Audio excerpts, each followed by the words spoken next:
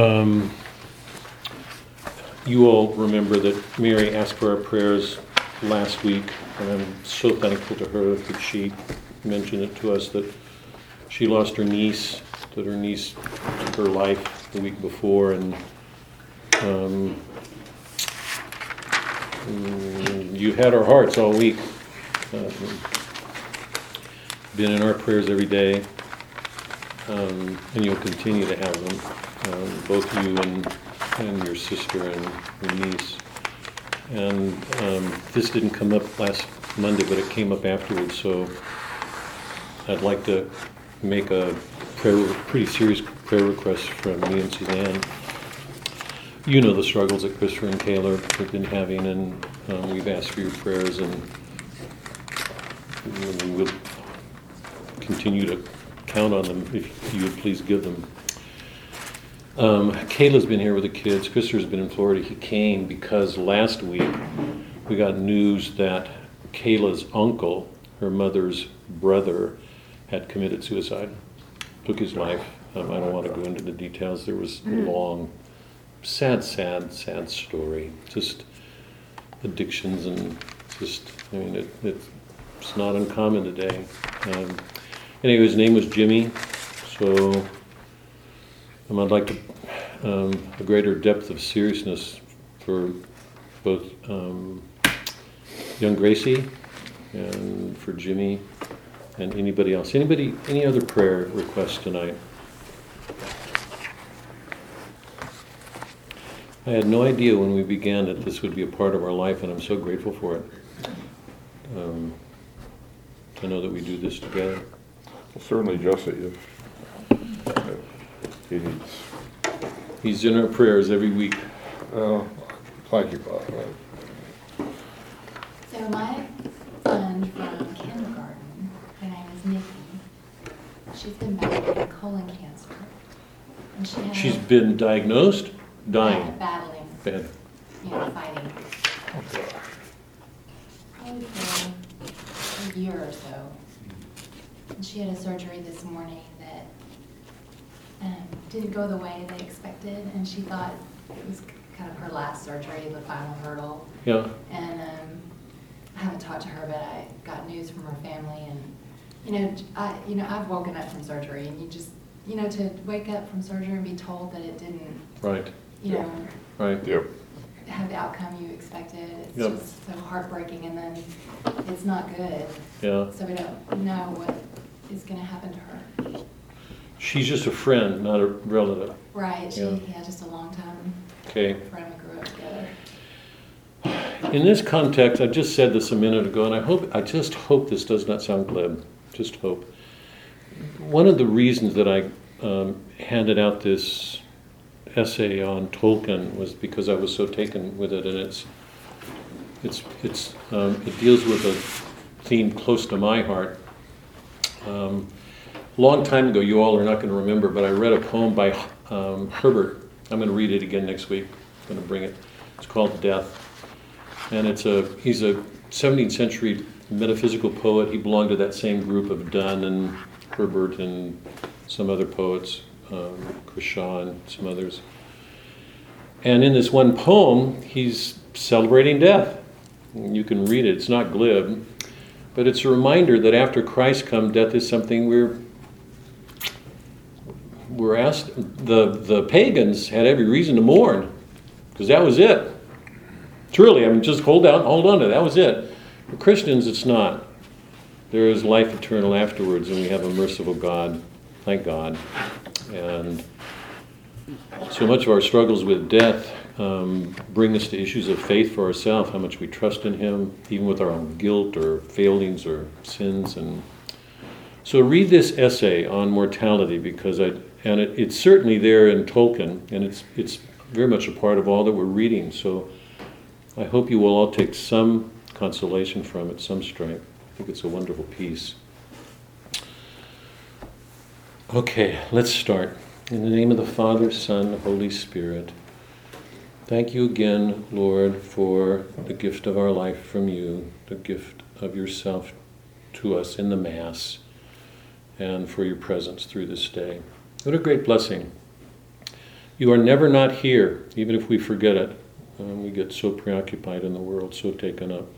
How easy it is for us. We're natural creatures. This is our home. For all the ways you are here, with all that you've said and done to give us comfort here, but also to call us to another world, which is our final home. How good you are. What strength we take from you to know that that is our home. Increasingly, day by day, to let go of this world, to turn away from it. Always to bring the love that you offered us to everything we do, as men and women, all of us, to offer that love in all that we do with each other. Thank you, Lord, for all of that. I ask a special prayer tonight for Nikki.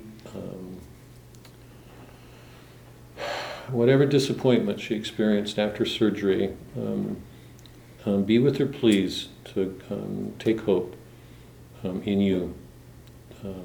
If any of us come to that point, how hard it is to accept death for so many of us. Strengthen her to make a place for that, all of us to do that. Be with Jesse in what appears to be his last days. That he was at the wedding. What a cheerful heart somewhere in him to be there. What a great grace.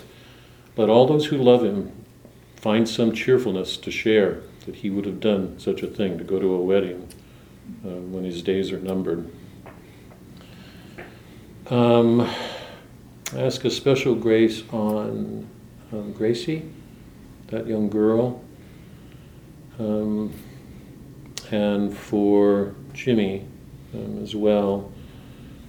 Whatever of despair that was in them, however they were blinded or disappointed in the world, whatever you they didn't know or couldn't turn to, you know their souls better than we, the struggles that they had far better than we do. Forgive them, please, their sins. If there is a time in purgatory, let it be a time of learning to see the things they didn't see, to be glad, to take hope in your promises, to trust in you, and finally to know the joy of being with you. Let that be for them. Ask a special prayer for Krista and Kayla, special grace, and for Thomas and Vic, and for all of us. Reba says in the mansion, if you've gotten that far, it's the whorehouse that Montgomery goes to. We are all poor sons of a bitches. That's a wonderful line. We all struggle with the corruptions that surround us, that take their place in us. Help us to have good hearts in all that we do with you, to bring you to everything that we do. Help us especially to learn to see ourselves more clearly in these works that we're reading, to learn from them, to take an increased understanding of you back to the world in everything we do, a greater love. We offer these prayers, Lord Christ, in your name. Amen. Amen. I underlined that line you just said. Love it. In all of this that are read, I underlined that line. We're all poor sons of bitches. It's actually really fitting, I think, because I'm going to wait. I'm going to wait till next week. I've got to wait. Because I want to ask you what you all think about Montgomery Snopes, whether you think he's changed, but that's ahead of us, so. That's such an interesting chapter, the one that he does. Okay, we've got a huge question to take up later, but what I want to do tonight is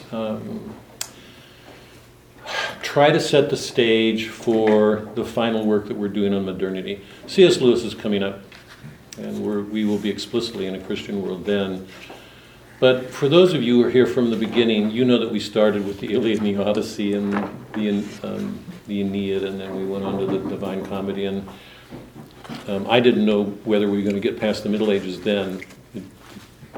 I was going to wait to see what people would think, but we're still here. But it was all pointing towards modernity. Here we are. We're in the middle of a work that's contemporary. It is showing us ourselves more clearly than Homer, although I believe that Homer sees everything about our world that I'm aware of when you read him well. But here we are in modernity. It's a very different world. And what I'd like to do for a few minutes is tie up some of what we're doing, because this will be our last work on modernity explicitly, insofar as I set it out that way a year or two ago. I wasn't sure we'd ever get to Faulkner. I wasn't sure anybody would be there. That you guys are still doing this, truly is just amazing to me. You would have, what's the word, endured Faulkner?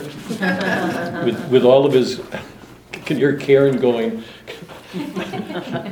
use a period every once in a while, like put a period, yes. Why say it one page when you could take 10? You haven't learned anything in all this time. I hope one of the things you learn is that formal grammar is less important than a language that will render reality, whatever its form, because we need to work with words, and sometimes we can get caught in boxes in what we do with them. So these writers help us. Here's some of the things, just to recall. Remember from the beginning I said that in certain great works of literature, there's a prophetic quality. And it's prophetic in this sense. It's not on the divine sense of revelation, the divine side of revelation. It's on the natural side.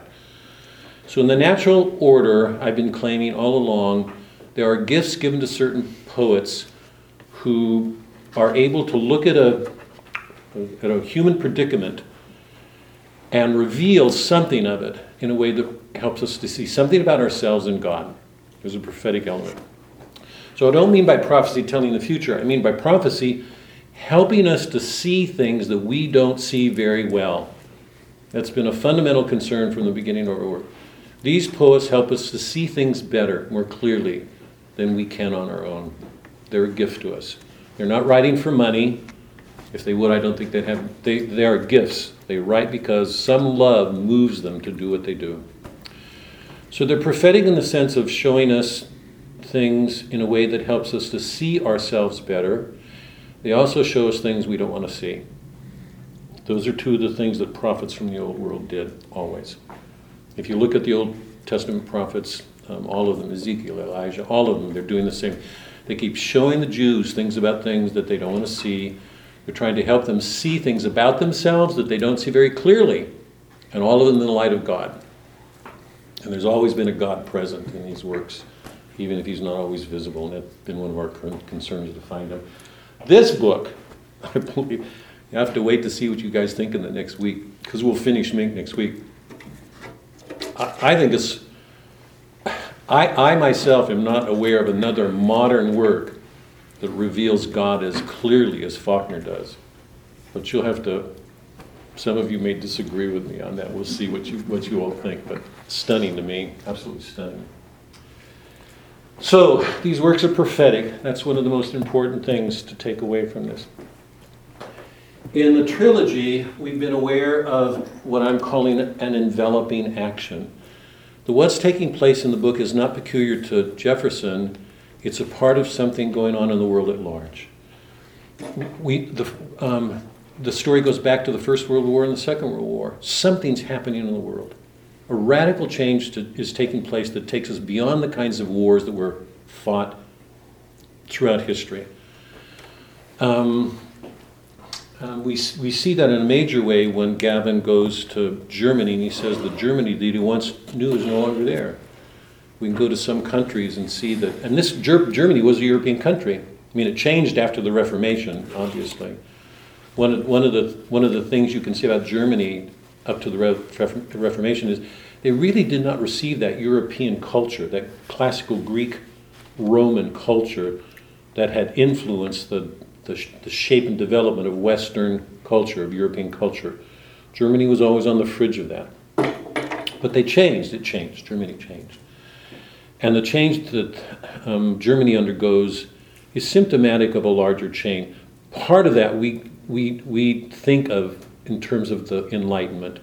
the Enlightenment ideas that entered the West after the scientific revolution, where people begin to think that reason can explain everything and we don't need faith. The monasteries, the churches are closed. Remember when we read Gerard Manley Hopkins' poetry, the nuns who were killed in the wreck of the Deutschland? The monasteries were closed in Germany. They were forced to go home, and they died in that crossing of that sea. That poem, The Wreck of the Deutschland, was a eulogy. It was a paean, a song in praise of the sisters who suffered. And if you remember the poem, it was a poem which Hopkins had to deal with this question: why would God let something like that happen? So it goes right to the heart of these questions. Two of the great influences of the modern world, Freud and Darwin, have both left their mark on the way that we think. In the modern world, it's not uncommon for man to be looked at as an atom, a thing in space floating. According to Freud, man is a product of certain determinisms, what he called polymorphous perverse, the Oedipal complex, that there are these instincts that are basic to man that defines his life, and they're determinative. He can't escape them, they shape his character.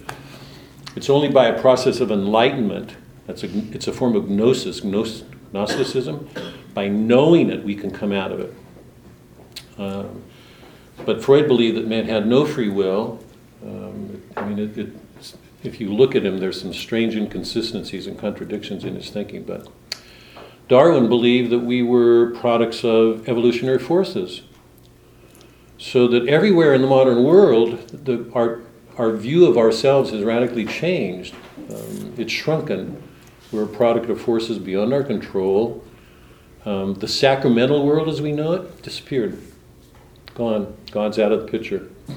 Freud looks at God in terms of a totem response, in terms of the Father, man's response to the Father. By Father, I mean the earthly Father.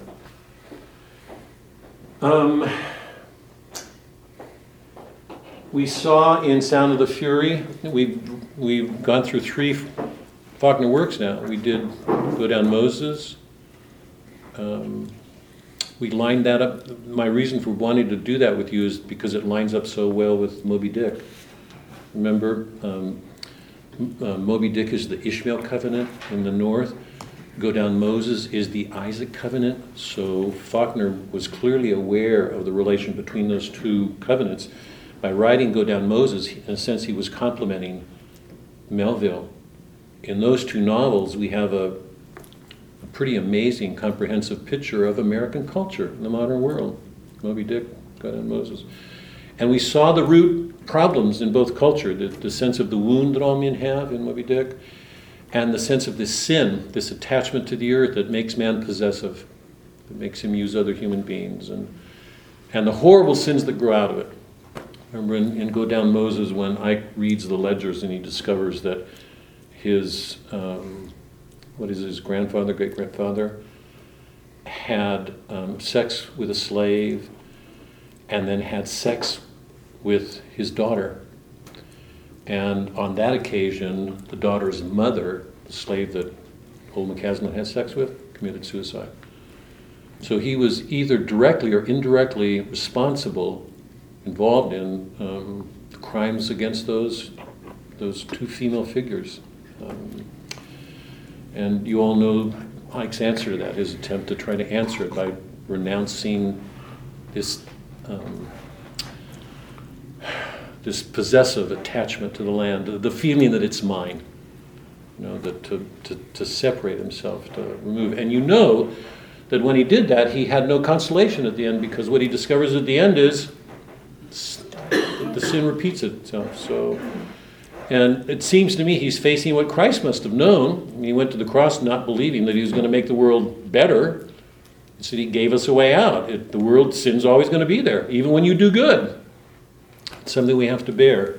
So Faulkner's been very close to some of the greatest disorders in our time. In Sound of the Fury, we have a story of the Compson family going to hell. I mean, there's no other way to say it. So in these books, I'm surprised you all are still here. I mean, saying these things in one. What's the matter with you guys? It's just. And at the root of every one of these modern books, less in Moby Dick, I think, but certainly in Go Down Moses and Sound of Fury, are the effects of these modern ways of looking at man, the effects of these on marriage, the way men and women look at each other. It's been central to all the things that we've been doing.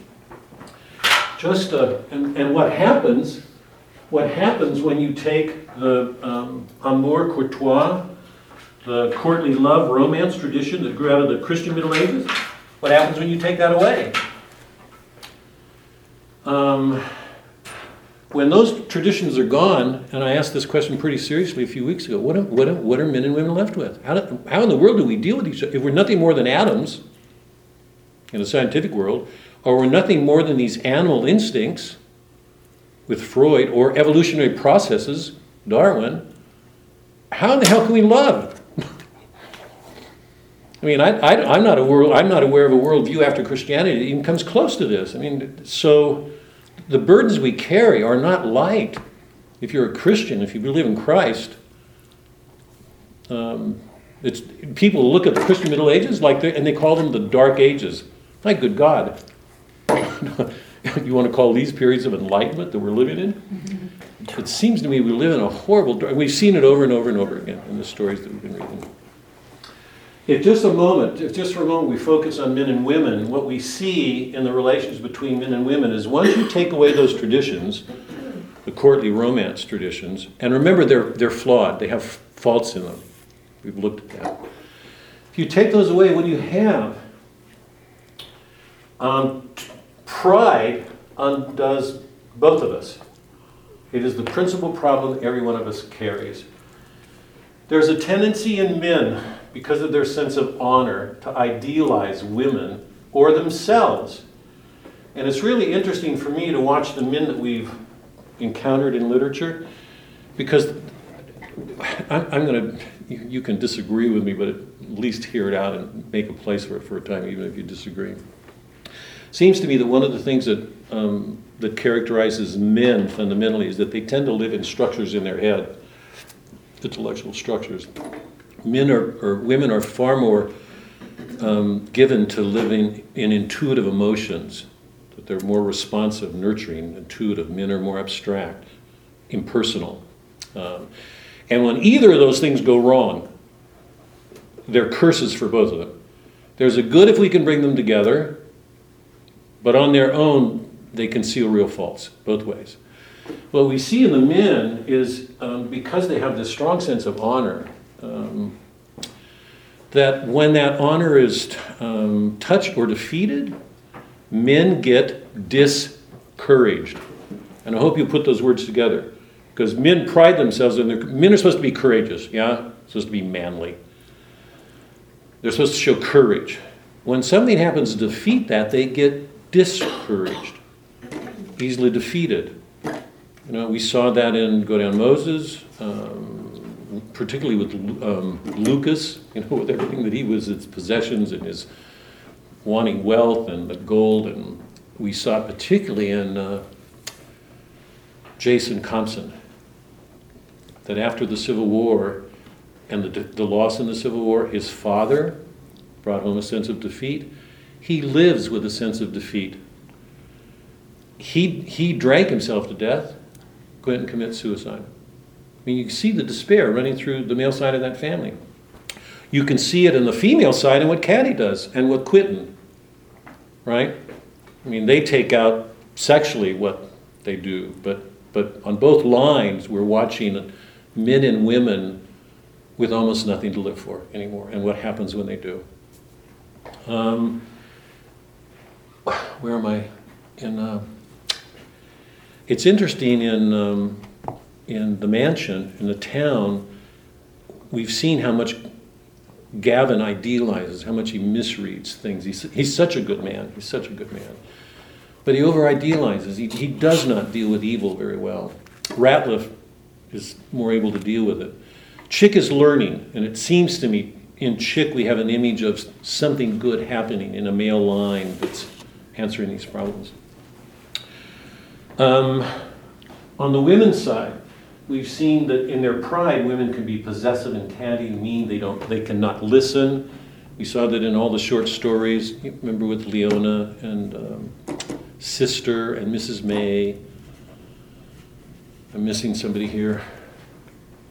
Oh, grandmother in Good Man is Hard to Find. The innocence with which some women can view themselves. But, in very few of those stories was there anybody who took responsibility for evil. And indirectly, I put this question out from the beginning. If you take away the sacraments, what help do humans have when they're left to themselves? I mean, what we're seeing in a modern world without the sacraments, it's not a very hopeful situation. In fact, it's darkened given the view that we start with in our world. So, hi, Lewis. So, in the modern world, in one sense, the world has reduced us to what's animal and natural. Now, hold on to this because this is really important. You know from our work together that both Plato and Aristotle, they're pagans. They're pagans. Both Plato and Aristotle recognized that there was something transcendent to the human soul. Aristotle says, deny that, and you wish on man a horrible suffering. You give him a dark world. Those are pagans. They understood from natural philosophy that there's something, they could prove it at a natural level, that there's something transcendent to the human soul. Take that away, and you deliver man over to a curse. He's left with something less than himself. So in the modern world, we have images of man that have reduced us to what's purely animal, Freud's animal instincts. Freud has no sense of a spiritual unconscious. The unconscious for him is animal. It's instinctual. There is no such thing as a spiritual unconscious because he didn't believe in God. Take that away and man is reduced to what's instinctive, animal. The pygmy, remember the scene in A Good Man is Hard to Find when Enoch goes into the museum and he looks at that figure in the case is, to me, one of the most perfect images of what the modern man has, what we've done towards the way we see ourselves. Was the Good Man is Hard to Find? Oh, Heart of the Park. Heart of the Park. Grazie. So that's the modern. So what we've been reading should be no surprise. The question is, what does Faulkner do with it?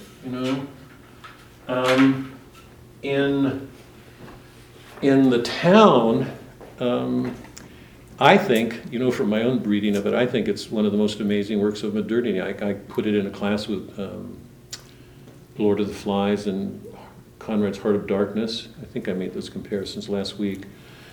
That it gives us a remarkable, faithful view of the goodness of people at a respectable level, that people get along. They're particularly in the Mallison family with Maggie and Charles. I don't care for Charles very much, but he does a remarkable job of showing what good there is. There's funny scenes running through the book. But once you look under that respectable surface, once you get below the humor, it's as dark as any dark. Flem is at work, and what he's doing, and what people are not doing, the complicity that they have in what's going on, results in Linda's death. The whole novel is going towards that. Or sorry. Thank you both. I said they're on both sides of me. God. Suddenly I'm feeling really safe. And protected. Where was I? Leads to Eula's death. And that's where I want to go tonight. I want to pick that up. That's where it said I'd like to go to this. It's really a catechetical question. It almost doesn't have. It has an indirect bearing on the book, but I wouldn't deal with this question quite this way if I were teaching it, at UD, because this is strictly a catechetical question. But I want to wait. I want to come back to that. So that's where I'd like to us to look. When we read Melville, we became aware of a failure to Christianity in the 19th century. It looks like Christianity is failing here. It looks like it. I'm going to ask that, is it? In the town, is Faulkner showing us a view, like Melville's, of a Christianity that has failed to pick up its cross? Is that what's going on? How do we understand what happens with this community, particularly since we know everybody's complicit? And since we know this, I want to ask this question now. I don't want to answer it, but I want to come back to these. This is just a quick review. Is Faulkner's representation of Jefferson City a town under judgment? And I'm saying that really deliberately. When we look at Dante's Divine Comedy, we see Dante looking at the temporal city, Florence, Venice, whatever temporal city it is, his own Florence. We're aware of a major disorder in the temporal, in the worldly city, that there's something wrong, deeply wrong. And one of the reasons he can reveal how deep those disorders are is because he sets them against final ends, what people are going to become by their actions. So we learn to see those disorders more clearly because we see them in their final form. All the people in hell, they're there because that's what they chose. And we saw it. The virtuous pagans, the lustful, the gluttonous, the avaricious, the violent, and the fraudulent. Those are the major levels, right? And the violent has 3 levels, and the fraudulent has 9 or 10, I can't remember, 10 I think. 10 levels, different kinds of fraud. So Dante helps us to see concretely those sins that as a Catholic he believes we all have. That those are all inside of our souls. That's why we need the sacraments, that's why we go to confession, why we go to the Eucharist. Because on our own, there's no way we can get rid of those. Because the ultimate sin is against God. That's what has to be atoned for. And none of us is perfect or Christ wouldn't have come. So Dante shows us our world more deeply than almost anybody except Shakespeare and some great Faulkner, Dostoevsky, because Dante sets our world off against final ends. We see what the real final effects of our actions will be. There's no teasing about, there's no excusing them, it's no explaining away, there's no enabling. He's showing us how awful they are. In the modern world, we don't set things against final ends, right? The modern world denies final ends. The modern world doesn't believe in God. So, and if we're taking seriously the things I've set out here in the scientific world, it sees us only according to our temporal existence. We're humans, we're animals, or atoms, or whatever we're going to say about them. But there's no transcendent order by which to measure our actions. Okay? They're not set against final ends. In Moby Dick and in Faulkner's story, Sound and the Fury and the Snopes trilogy, one of the questions it seems to me, at least I'm left with here in a catechetical context, is Jefferson under judgment? How do we look at them? We know that they're complicit in this sin, and the ultimate outcome of it is going to be Linda's going to die. I mean, the question I want to come back to is, should anybody have done something? What could it have been avoided? If a Catholic Church had been there, would everything have turned out the same? I mean, those are the questions I want to get to, but not now. But so those are the questions, the major questions that I want to get us to in a few minutes. Those are some of the questions that I think are important for us to take away from the hamlet and the town. We're going to go on to the mansion now. We're going to start. That will be our final work, at least as I outlined it on modernity. We're going to do C.S. Lewis next week, and will be Lewis is a Christian explicitly. He's using he's using a pagan allegory to reveal something about Christianity, but Faulkner is squarely a modern. I mean, he stands in a modern tradition, writing as a modern, and he's showing us a horrible world. Is Jefferson under judgment? What do we say about that? So those are what I'd like to come back to so we close the class on the discussion of those questions, even if that may be a lot. I'm not sure. We'll see. What I'd like to do now is just very quickly go over a couple of things on the mansion, just to get everybody started. Okay? If you have any questions on the town, wait, because I'm going to come back to it in a minute and pick up all these questions that I just asked. Is everybody warm enough? It got cold again. Is everybody warm enough? Joan, you got a sweater. I've got a sweatshirt. I'm fine. You okay? Thank you. Mary, are you all right? I'm good. Okay. If you guys need something, I brought a sweatshirt here. Okay.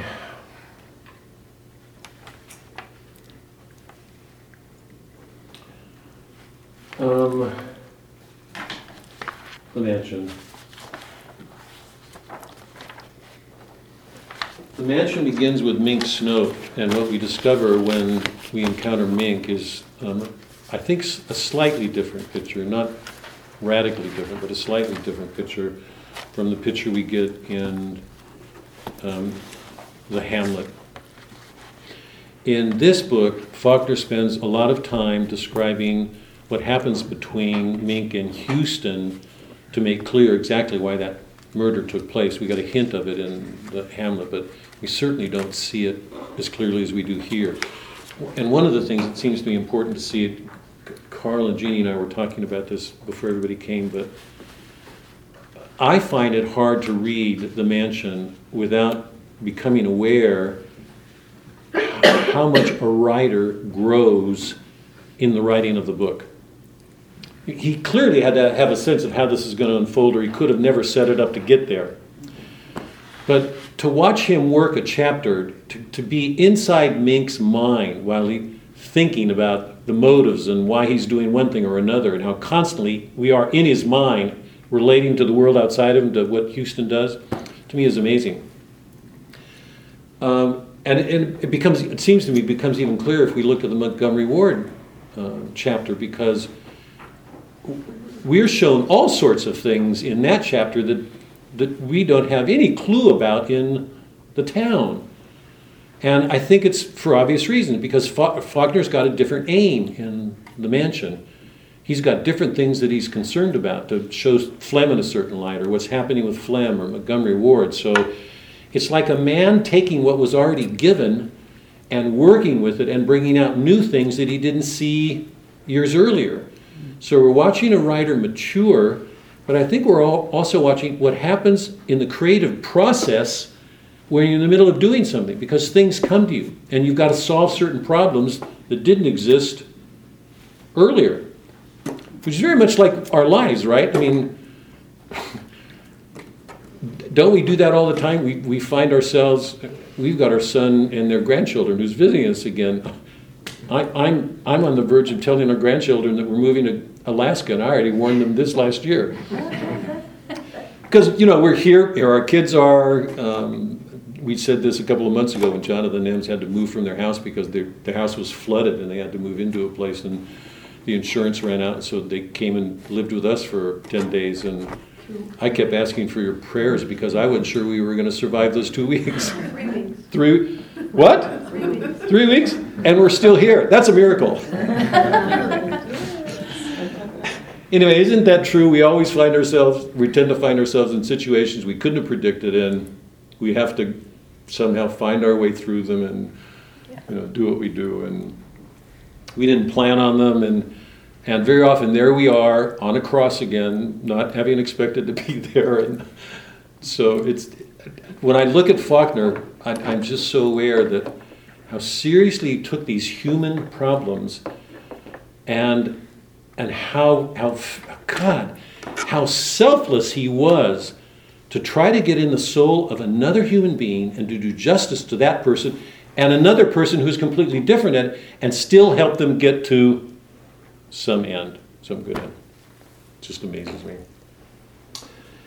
What we're watching in what happens here at the beginning of The Mansion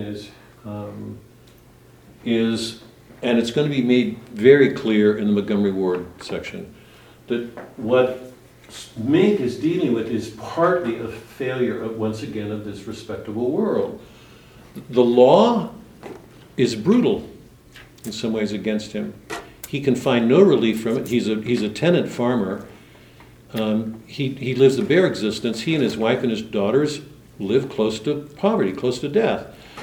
Their cow didn't freshen, didn't take. They have no milk this year. They have no money, virtually no money. He's got to work the land. And you know what happens. At one point, when he realizes what's happened with his cow, he goes to get it off of Houston's property. And it's really interesting. This is not like Breaking Bad, which partly sickens me. I mean, it's the same modern thing. When you have to encounter a circumstance that may threaten your life, I want everybody to hear this is really serious. When you encounter a circumstance that threatens your life, if the only principle governing you, according to the modern mind, is self-preservation, then what do? Preserve yourself at any cost. Right? I hope that's clear what I just said.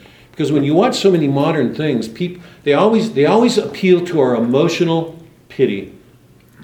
Too bad that this happened. You know, if you remember Breaking Bad, that's what happened. He's diagnosed with, I can't remember, it's so long ago, but something. And on the basis of that, he began to do things to get money to help his family. How noble that was. And we find out ages later that he didn't do any of that for his family, even though in his head he started out that way.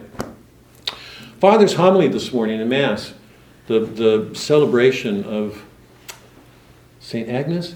Agatha. The celebration of Agatha, Father were you there, Joan? Did you hear? No, I wasn't there. It was wonderful because he was speaking of this woman who suffered martyrdom rather than be violated by a man. She wanted to protect her chastity for God and did not give in when she was threatened with rape. And Father kept quoting the passages from Christ about living unto the death, violent death of blood, giving our blood up. You know, that he talked about the importance of making choices and how often we rationalize choices because we don't want to suffer something. And interestingly, his appeal this morning was to Dante's Paradiso. Because if those of you who've done it, you remember at the opening canto, it deals with two sisters, two women, who compromise their vows rather than suffer martyrdom. Father was making the point, Christ says, unto death. He says, so often in our world, because we're so given to comfort and convenience, we don't want to suffer inconvenience.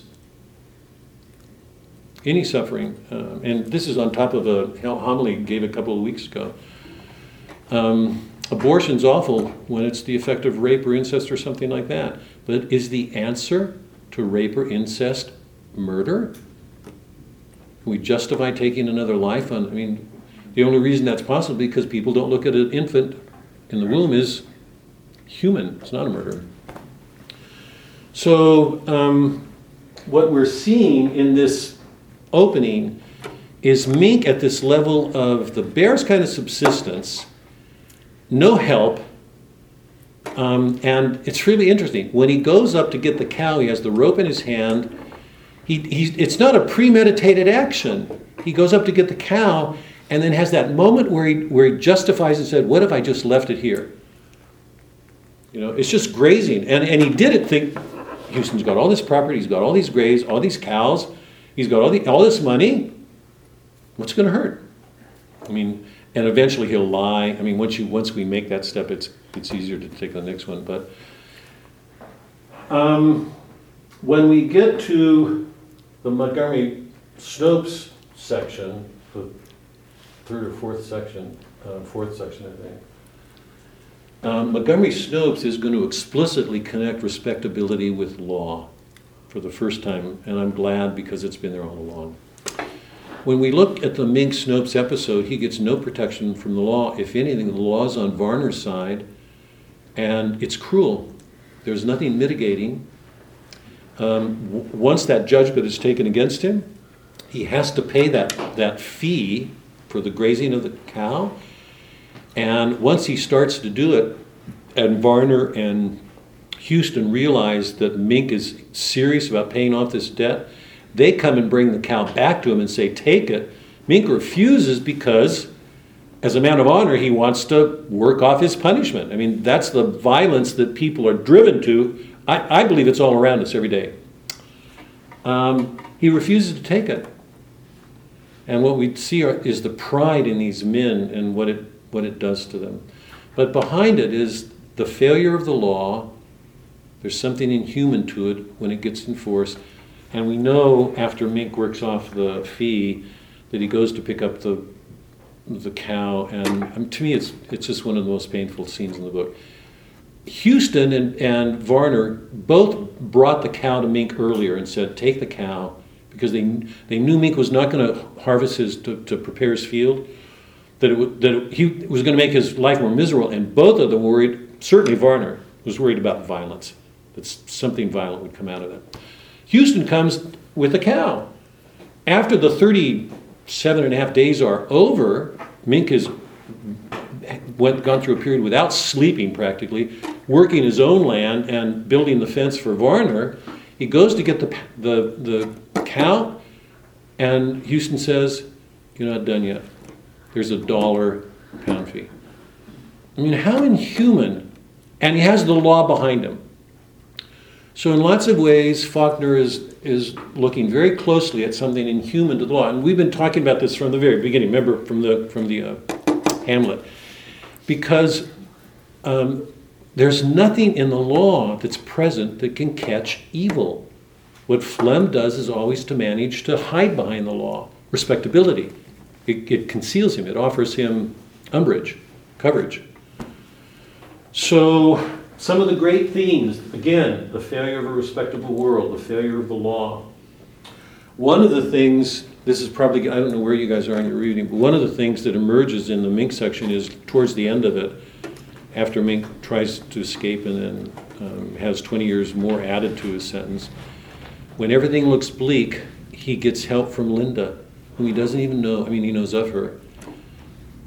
One of the questions we're left with at the end of the Mink section, what is Linda up to? Why would she have helped this man? Because right at that point in the story, if you remember, I should, let me go back. Let me summarize this very quickly if I can. You know, I'm going to read some passages in a minute, but Mink pastures the cow on Houston's property. Houston wants his fee. They bring appraisers in, and Varner comes in as the law and says, you have to do this. You have to work 38 days to pay off this fee. Mink does it, and he does it in a spirit of outrage. I mean, he's being humiliated, mistreated. The law is oppressive in some way. But he does it, and he does it ready to satisfy the law and get on with his life.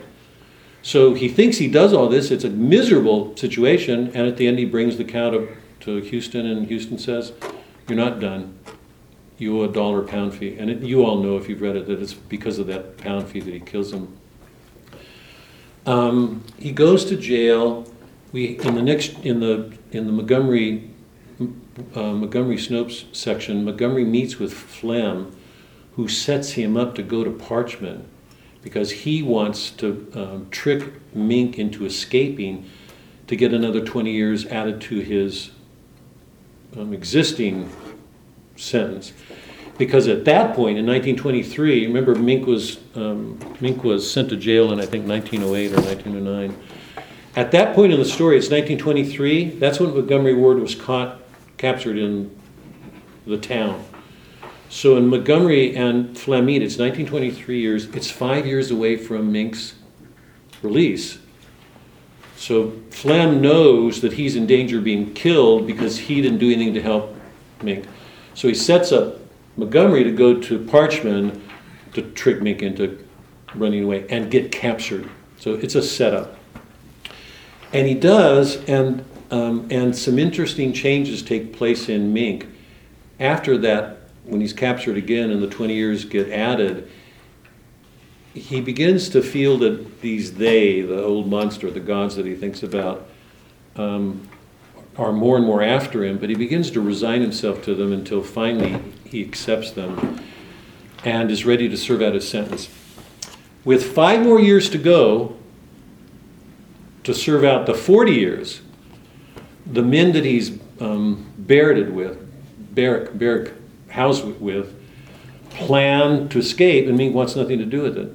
He actually foils the escape, and one of the men gets killed. One escapes, and the man that does escape, Stilwell, holds what happened against Mink. He keeps sending letters threatening to kill him when he gets out. The warden sees the letters and wants to stop him. I hate giving this away, but it's in the summary, so you'll read it. I think it's a pretty good summary. What happens then is really interesting, because Mink reaches a point where I believe a fundamental change has taken place in that man. If you remember through the whole section, he keeps musing on this very impersonal, cold, detached sense of the them, or old, what he calls old master. It's this Calvinistic Protestant sense of this impersonal God that's cold, detached, mean in some ways.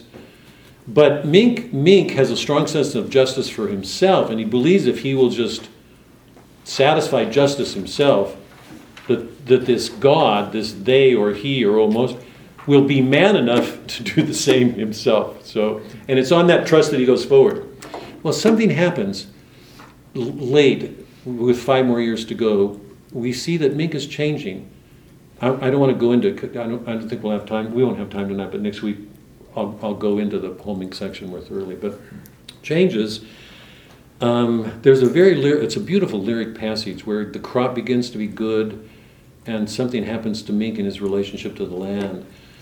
Shortly after that, they get these letters from Stilwell after the escape, and at one point, Mink becomes convinced that this old monster, this they, has learned to read the inside of his heart and knows Mink, and if he'll just wait, that he will do whatever he has to do to take care of Stilwell.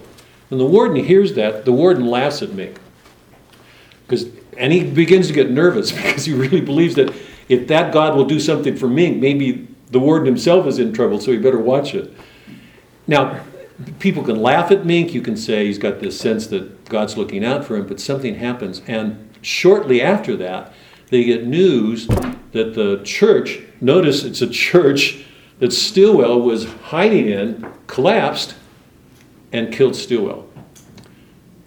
Now, either these are strange coincidences, and it's absolutely unreasonable to think if coincidences pile on top of coincidences, it's just coincidence.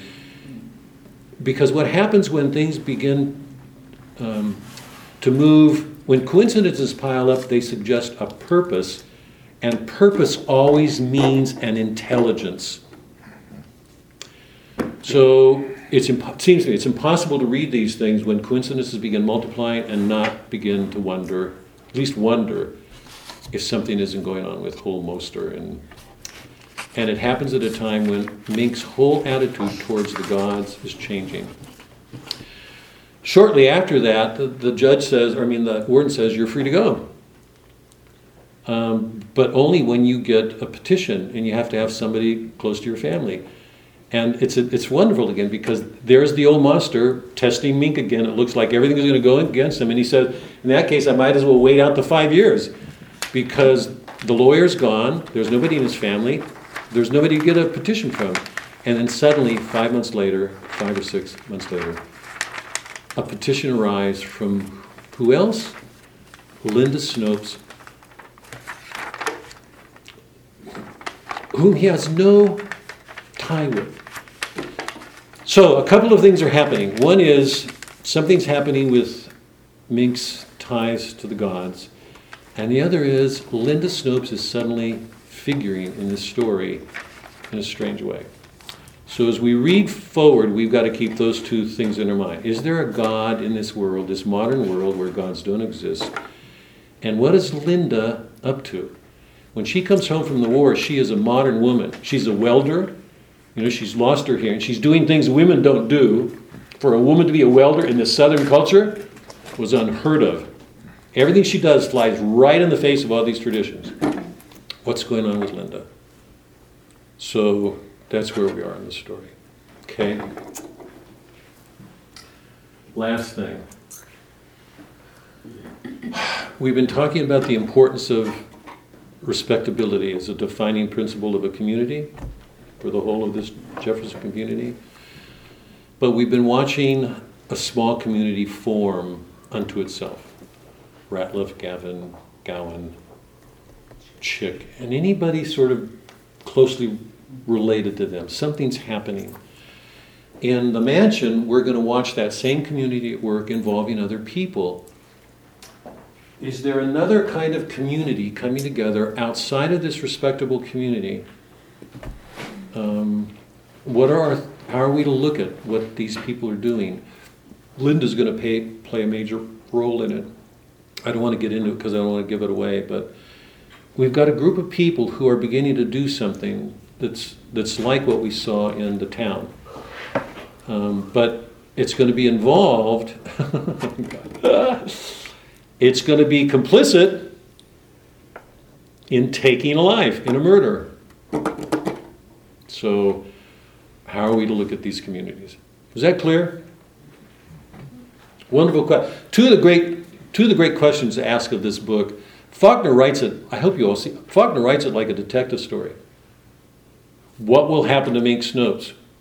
Will anybody be able to bring him down? It seems to me we're reading to find out if this really evil guy is going to be brought down. And if he is brought down, who's going to bring him down? Flem. Flem. What is it? And the other is there a God? Is there meaning in this world? And what's Linda's place in it as a modern woman? Remember, her mother, there was not a place for this young girl's mother in this southern respectable town.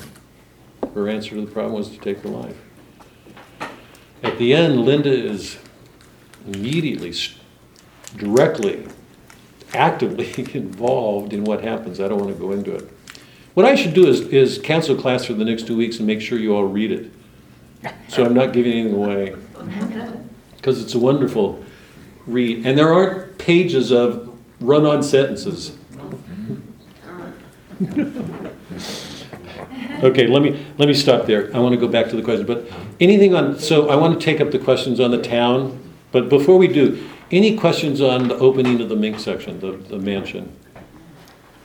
Any questions or thoughts? Or I'm glad to take a few minutes before we go back to the town. 7:45. Huh? 7:45. 7:45. I was in such a rush to get out of the house because I was late today. I forgot my watch. Karen, I'm counting on you. Okay. I'm here for you. I'm grateful. You said we were going to do C.S. Eliot next week? C.S. Lewis. C.S. Lewis. Lewis. Not next week. What? Next. No, after. And what's the name of it? After. Till we have faces.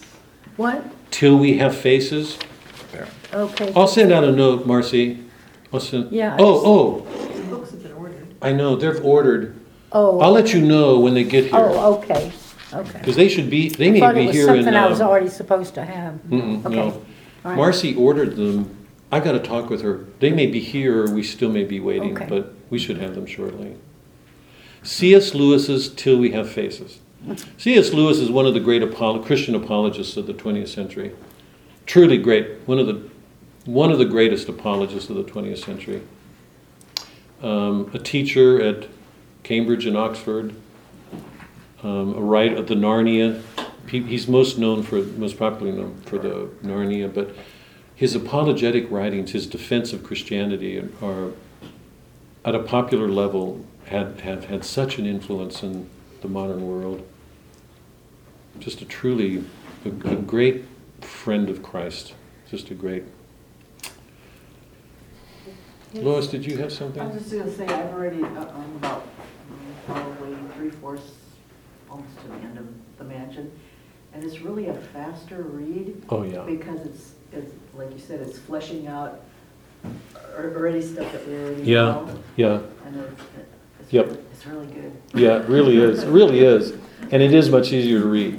Yeah. Yeah, it really is, just going fast. it's linear too. Even if we go back, it's part of a forward moving, and it's easier to follow. You know, when we're in Sound and the Fury, when we're in Benji's and Quentin's and Jason's head, we're going back and forth and we're doing it in a radical way.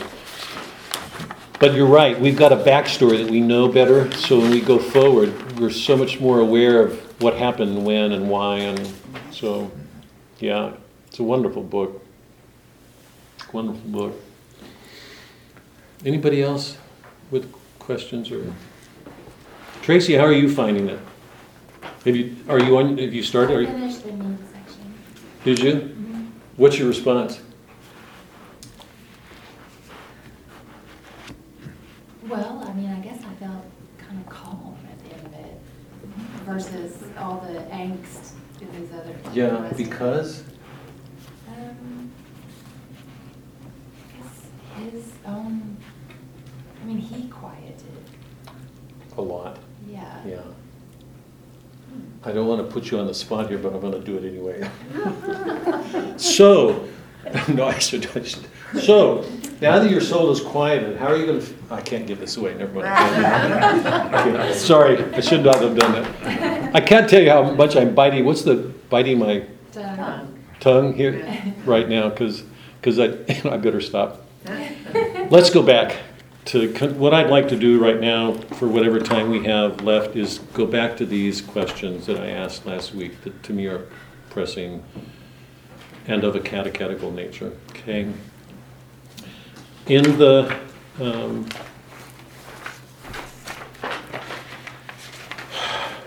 there are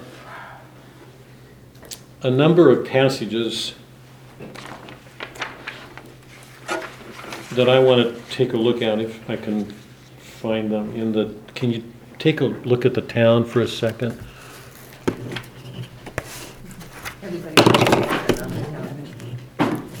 If you don't have it, don't worry about it. Don't worry about it.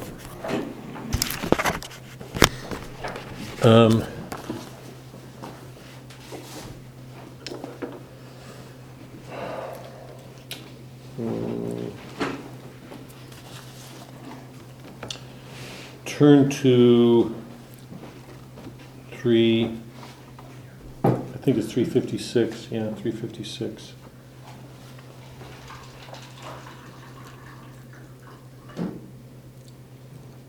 No, I'm sorry, 327.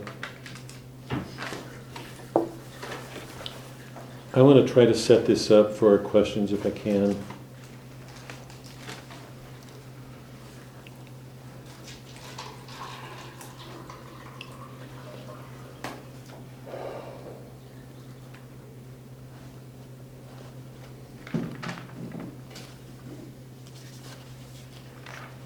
I hope I've got 3.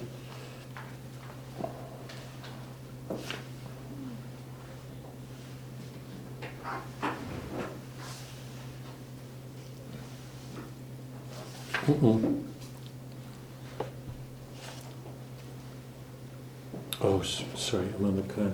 Can't even cut pages.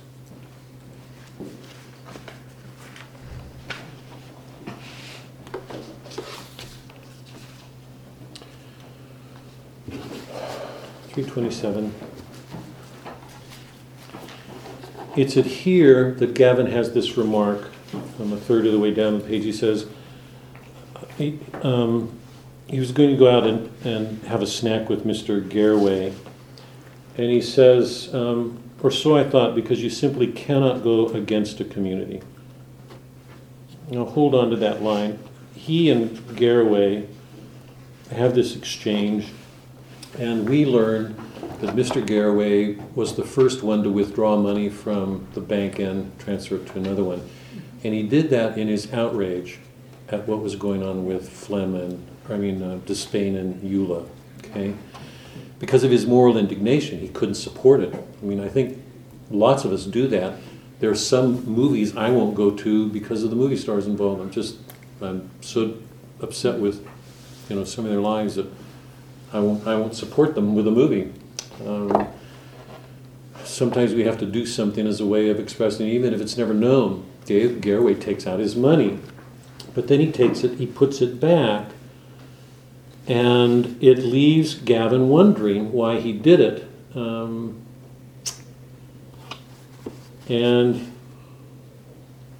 on page 328, he says, speaks to this effect, and Garraway gets upset with him towards the bottom of the page. Is it so that Will Varner came into town this morning? Yes, I said. So he caught them. Now he was trembling, shaking, standing there behind the worn counter, which he had inherited from his father, racked with tins. It goes on. This is so upsetting to him that he can't speak about it. He's shaking. It means that much to him. And notice that it's happening when Gavin is bringing the problem out. And we're in a world in which nobody does that. Nobody's done it before. Down at the bottom, not the husband, the father himself had come in and catch them after 18 years, but you put your money back, I said. You took it out at first when you just heard it secondhand about the sin and shame and outrage. Then you put it back. Was it because you saw her too at last? Calvin, the reasons he comes up with, that did it, seeing Eula, then you put it back. Was it because you saw her? She came out here one day into your store and you saw her yourself, got to know her, to believe that she at least was in it. Was that it? It's not. I mean, it's not the reason. I knew the husband, he said, cried almost, holding his voice down so the Negroes couldn't hear what he was talking about. I knew the husband. He deserved it. So he's angry at Flem. Go down. Why, I said, why again today? She must go, he said. They must both go, she into Spain too. But why? Go down. More. Adultery in the very top stratum of a white man's town and bank. Why only now? It was one thing as long as the husband accepted it. It became another when somebody, how did you put it, catches them, blows the gaff. They become merely sinners then, criminals then, lepers then. He's upset. Gavin's upset. I hope everybody's seeing. Gavin's upset because he thinks he did it because now it's out in the open. It was always a sin, whether there's known or not. So what seems to be at issue for him is now that it's in the open, it becomes something it wasn't before. He's half accusing him. They become merely sinners then, criminals then, lepers then, nothing. For this is, remember, Gavin has been the only man in the town ready to come to Eula's defense. He's the one who grabbed the Spain at the ball and got beat up for it. He sent flowers. He's the one that brought attention to it and made everybody angry. So at least he tried to do something. And we get part of the reason here. They became merely sinners then, criminals then, lepers then. Nothing for constancy, nothing for fidelity, nothing for devotion, unpoliced devotion. 18. That is, she didn't go around whoring herself. It was an affair. And even if it was illegal, Gavin sees some good there. And we've already talked about how understandable it is she would have had an affair with Flem as her husband. Is that all you want? He said. I'm tired. I want to go.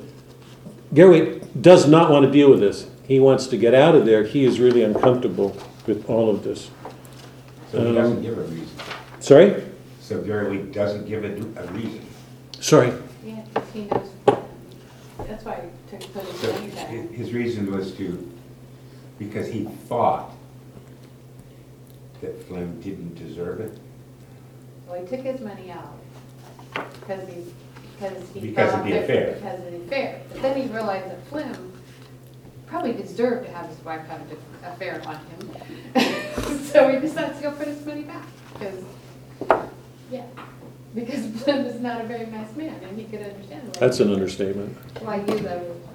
So for Garraway, it didn't have anything to do with adultery and whether or not it was out in the open. First. I think partly it does. I don't think anybody can. Initially, I don't think anybody can deny it or ignore it. It's part of it. It's a But complicated. He didn't give a response to indicate that, did he? Yeah. What are you Well- looking at, Mary? When you Oh, when he said you were one of the first ones to pull the money out, and then he asked, well, why'd you put it back in? And he Right. says, I knew the husband. Right. And he goes, I knew the husband, he deserved it, meaning he deserved Right. fair. What I never quite got was why Linda saying if something should happen and this inheritance comes to me, my father can get part, why did that just blow? Why she gave up her inheritance? Well, yeah, why did that just make everything blow up? What was it about her, and maybe everybody else understands it, but why? It gave Flem the power, didn't it? Well, It gave him the capital. He could control things then. Yes. Because he had Euless. okay, Well, that's true. so unless he wrote his granddaughter out of his will, he could never protect he could never keep it away from. Unless Varner wrote him out? What's Unless the him? Unless Yeah, Varner wrote well- Linda out of his will, I guess that was the only way he could protect Snopes from getting his money. And Let's see if we can Varner get this out. always Does anybody want to wanted make a Snopes. stab here to Mary's I just question? didn't know why that blew everything up. Right. I thought that with the turnover of her rights to Flem. any inheritance, Oh, yeah. which is bank shares, through her mother. Right, but her mother would have to die. Right, exactly. Wait, where are you guys talking about? You're talking about Linda's writing the will. Yeah, so she goes off to college. Okay, so he's really nice to her and pretends to be really nice to her. And somewhere he has to plant in her mind that he's worried at the end of the day, if something should happen to the mother, he won't get any of the Varner inheritance. Right. He somehow has communicated this to Linda. So the second Linda gets Wait, this- communicated what to Linda? Linda, that if her grandfather passes away, the money is going. I don't think so. Well, somehow, Wait, hold why on. would Yeah. she go in? Wait, hold on. and- Oh, so hold and on. alter her Doug, do you will? want It was to a take a stab at drive to this? let her go to college.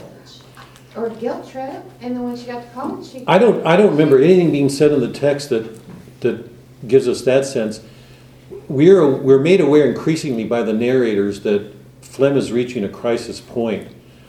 And he knows, because the secret has been kept so long, and Linda's getting older, and it's going to be harder and harder to protect his interest with her.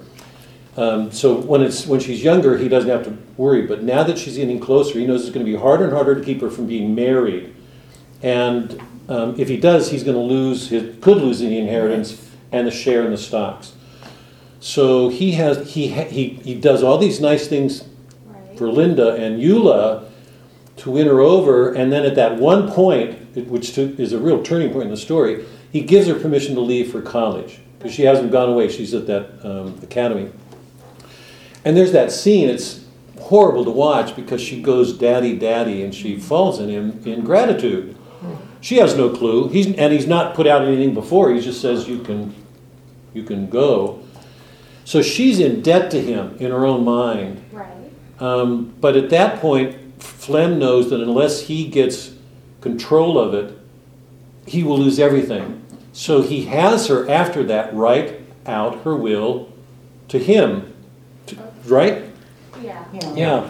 Yeah. And Flem, at that point, chooses to break it all because he knows it's reaching a crisis point and to open up it in a way that will favor him. So he takes the note out to Varner, and when Varner finds out, weird, I mean, that's another thing, but he comes into town in rage and has them all gathered together and tells them to get out of town. But why would he blow up the affair at that point in time? Why would he not start working on Linda himself to say, your dad's not a really good guy, and he's really not your dad, and you really shouldn't give him all my money or something?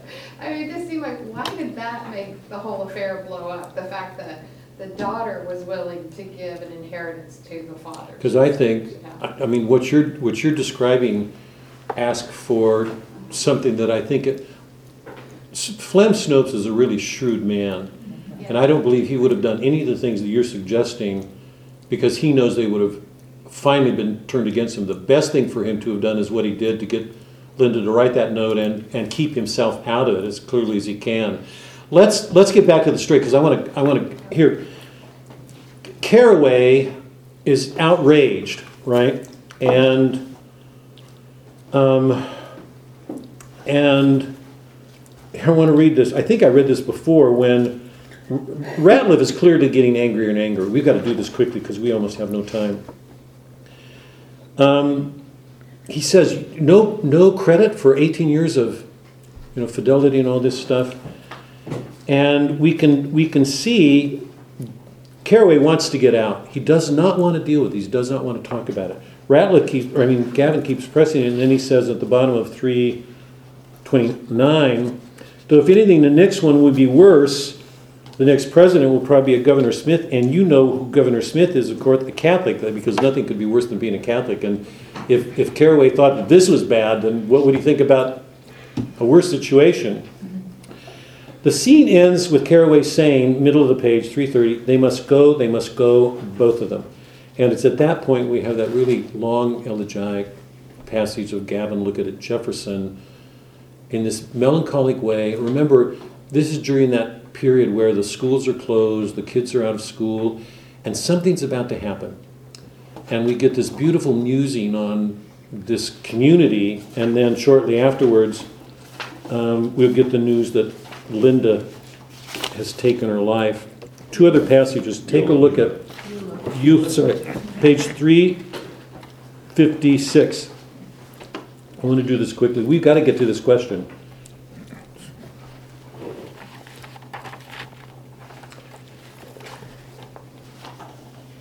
It's just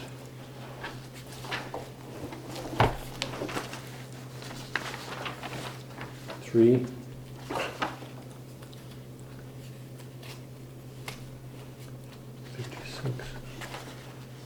Sorry. Yeah. Gavin has already made it clear in his chapter that the town is divided.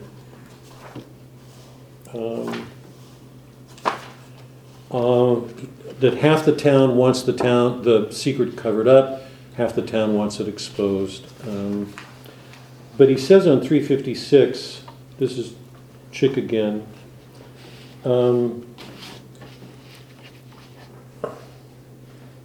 they're all, this is sad.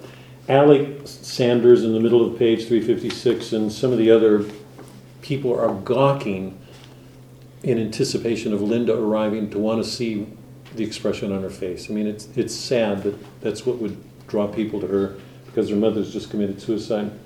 Down at the bottom, so now they even forgave Mrs. Snopes for the 18 years of carnal sin, and now they could even forgive themselves for condoning adultery by forgiving it, by reminding themselves, one another too, that if she had not been an abomination before God for 18 years, she wouldn't have reached the point where she would have to choose death in order to leave her child a mere suicide for a mother instead of a whore. Now, hold on to that. So now they even forgive Mrs. Stokes for the 18 years of carnal sin. Now they could even forgive themselves for condoning adultery by forgiving it, by reminding themselves that if she had not been an abomination before God for 18 years, she wouldn't have reached the point where she'd have to choose death. The last thing, going over to 363. Linda's committed suicide. Everybody knows it. Linda comes to Gavin's office. Eula committed suicide. Linda comes to Gavin's office to find out if her father was in fact her father. And she says, as she comes in, don't touch me. She's angry. She needs an affirmation here. She wants to know about her dad. And she's looking to him because she trusts him. She says, don't touch me. She takes his hands, puts them to her breast.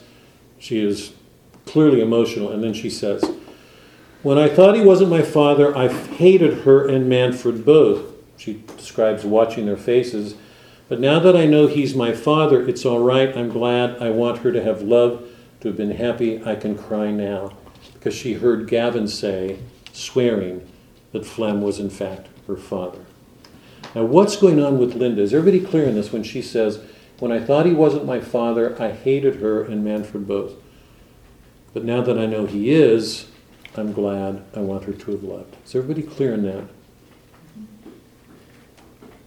You want to say it clearly, Doc? Everybody seems to be clear on it. All right, is everybody okay? No. One eyes. So, go ahead. I just, if he's not her father, her mother's a boy.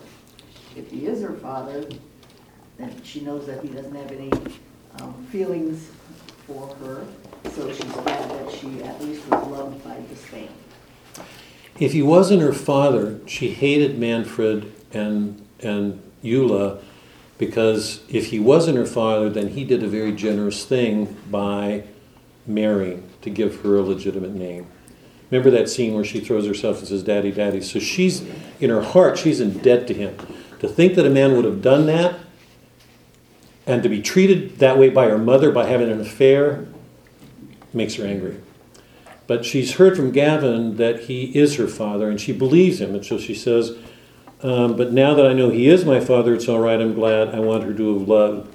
So even if he was her father, she knows that it was a loveless marriage, that he didn't love Eula, and she's glad that now she can claim him as a father, but she also knows her mother at least knew love. Even if she never received love from the man, she's glad that she could have known love. Now, I want to, with all that out, but particularly that passage about the abomination. When Gavin and Linda meet, they say she's lost, Linda's lost. And then shortly afterwards, when Gavin refuses to marry Linda, Eula commits suicide.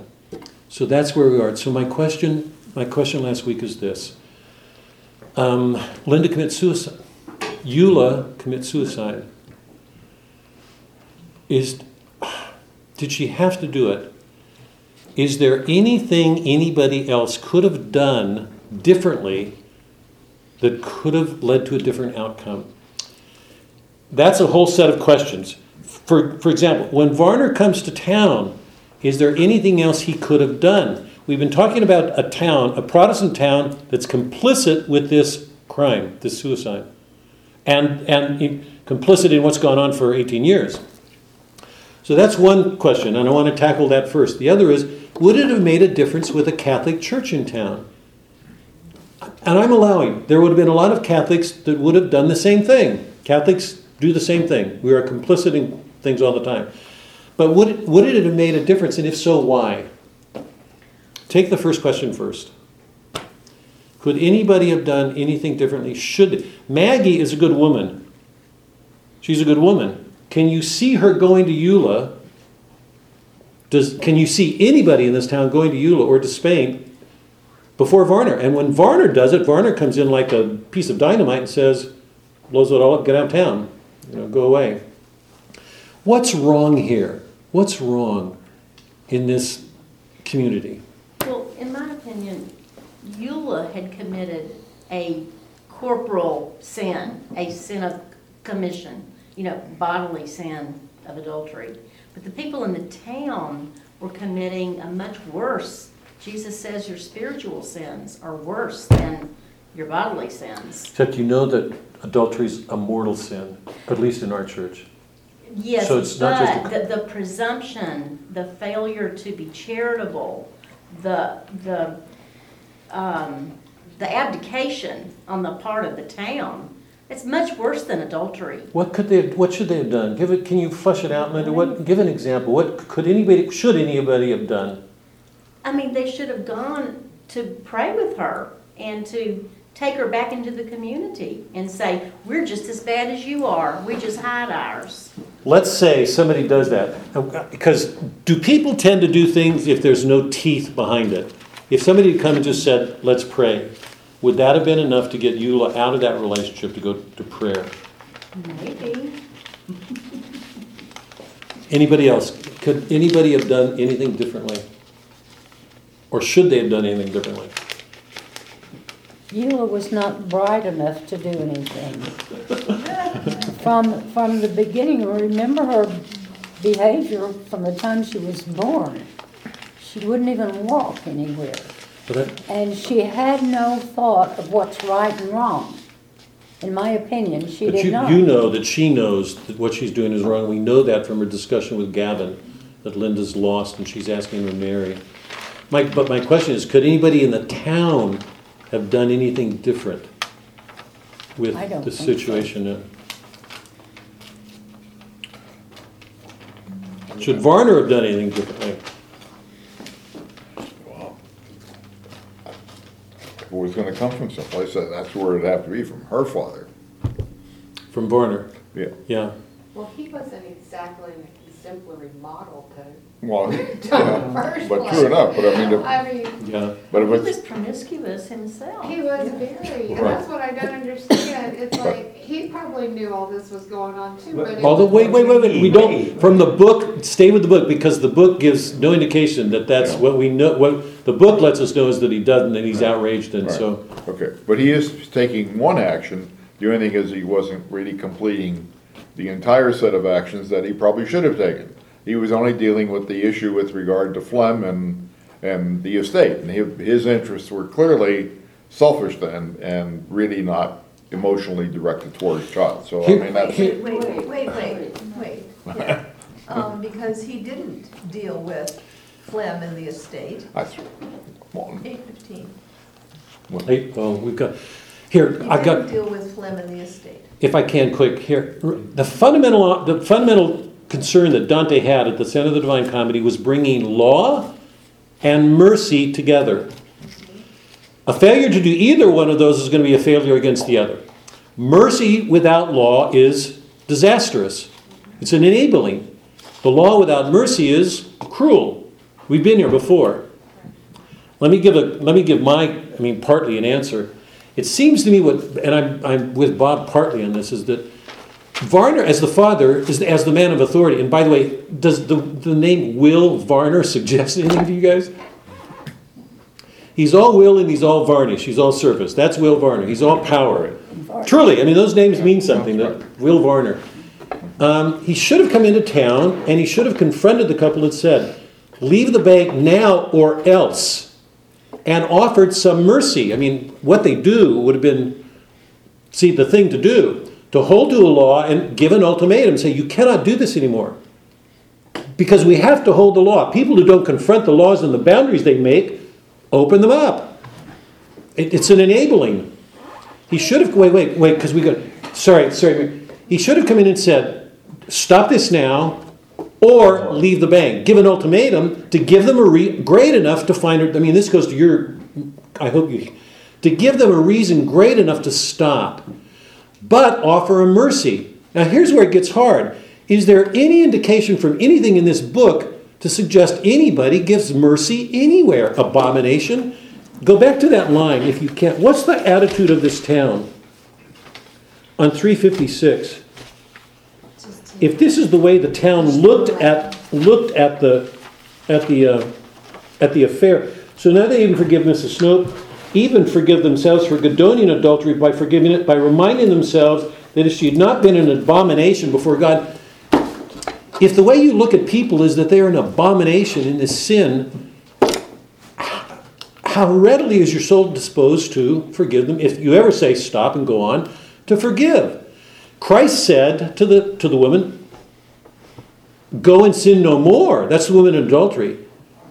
You have to stop your sins, and there has to be something great enough to say, stop it. At the same time, there has to be a mercy. Just for a second, go to the question about a Catholic community. If a Catholic community had been present, is there any reason for supposing something else might have happened? This is all hypothetical, and I know, but If the other half of the town that we talked about, half the town said they ought to get out of town, and the other half said they didn't. But if half of the town would have voted with their feet on their deposits in Flem's Bank, it probably would have had more of an impact than if Chesterfield as one man did that and then put his money back. If you have a merchant in town and you don't like the way they conduct business, you stop doing business with them, don't you? You don't go to the movies with the movie stars, right? go to my question about the church. If a church has a sacramental order, is there any reason for supposing that more would be expected, more would be asked of that community than a community without the sacraments? That's partly what I'm asking. Tracy? I think so. What? I think. Go. I mean, explain what, where, why. Let's see. I do think about this. If you have people in your community who are receiving the body and blood of Jesus Christ, then they can't help but they're nurtured by that and bolstered by that and given a charge from that. And so if you take that seriously, you do go out in the world and try to be try to Wait, sorry? live up to that or enact that, you know, going How, forward? can you flesh it out? How? What should somebody have done? Specifically in this situation? Yeah. I don't know. I mean, if you were her friend, Good. If you were a friend, what? you would, Let's predicate that for a second. If you were a friend, what do you do to somebody in that situation? say, I know what's going on and you know that it's wrong. And And what do you do? What do you do that puts teeth behind it, that makes it clear you can't do that anymore right, and still offer mercy? Is going and saying, you have to stop. Enough. I try to put myself in that, like, what would I say? And I guess you could say that it's a sin, you know, that your soul is at stake. You could Is read that the enough? I mean, Bible that's enough, together. right? You can, If you had a Catholic church Get a in the Bible community, study it would have been going. hidden there, what they're doing would have been hidden even more. More? Yes. I would hope not, but here's my, Yes, it would. how about this? You go to a friend whom you love and say, like Varner going and saying, do this or you leave. Your friends, you say, I love you, but we can't be friends anymore if you Oh, continue to gosh, do yeah. this. Yeah. And then say, if you do this, because what you're doing is harmful to yourself, to a community, and I would hope that you wouldn't, and if you need help, I'm here, or, I mean, whatever you do, you bring the law and the teeth of it.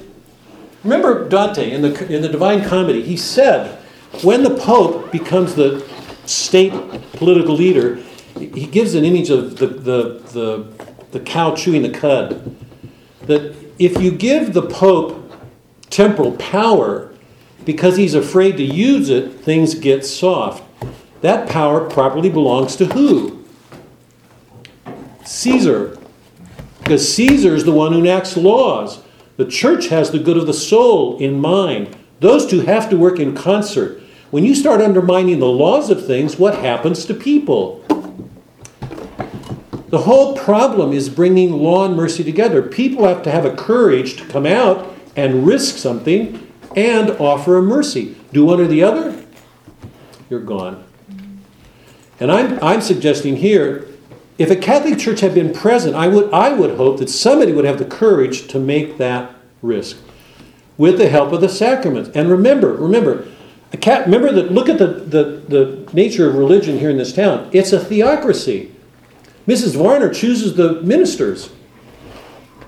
It's completely politically run. There is no temporal order that holds onto a sacrament higher that gives the people the strength they need to do the hard things.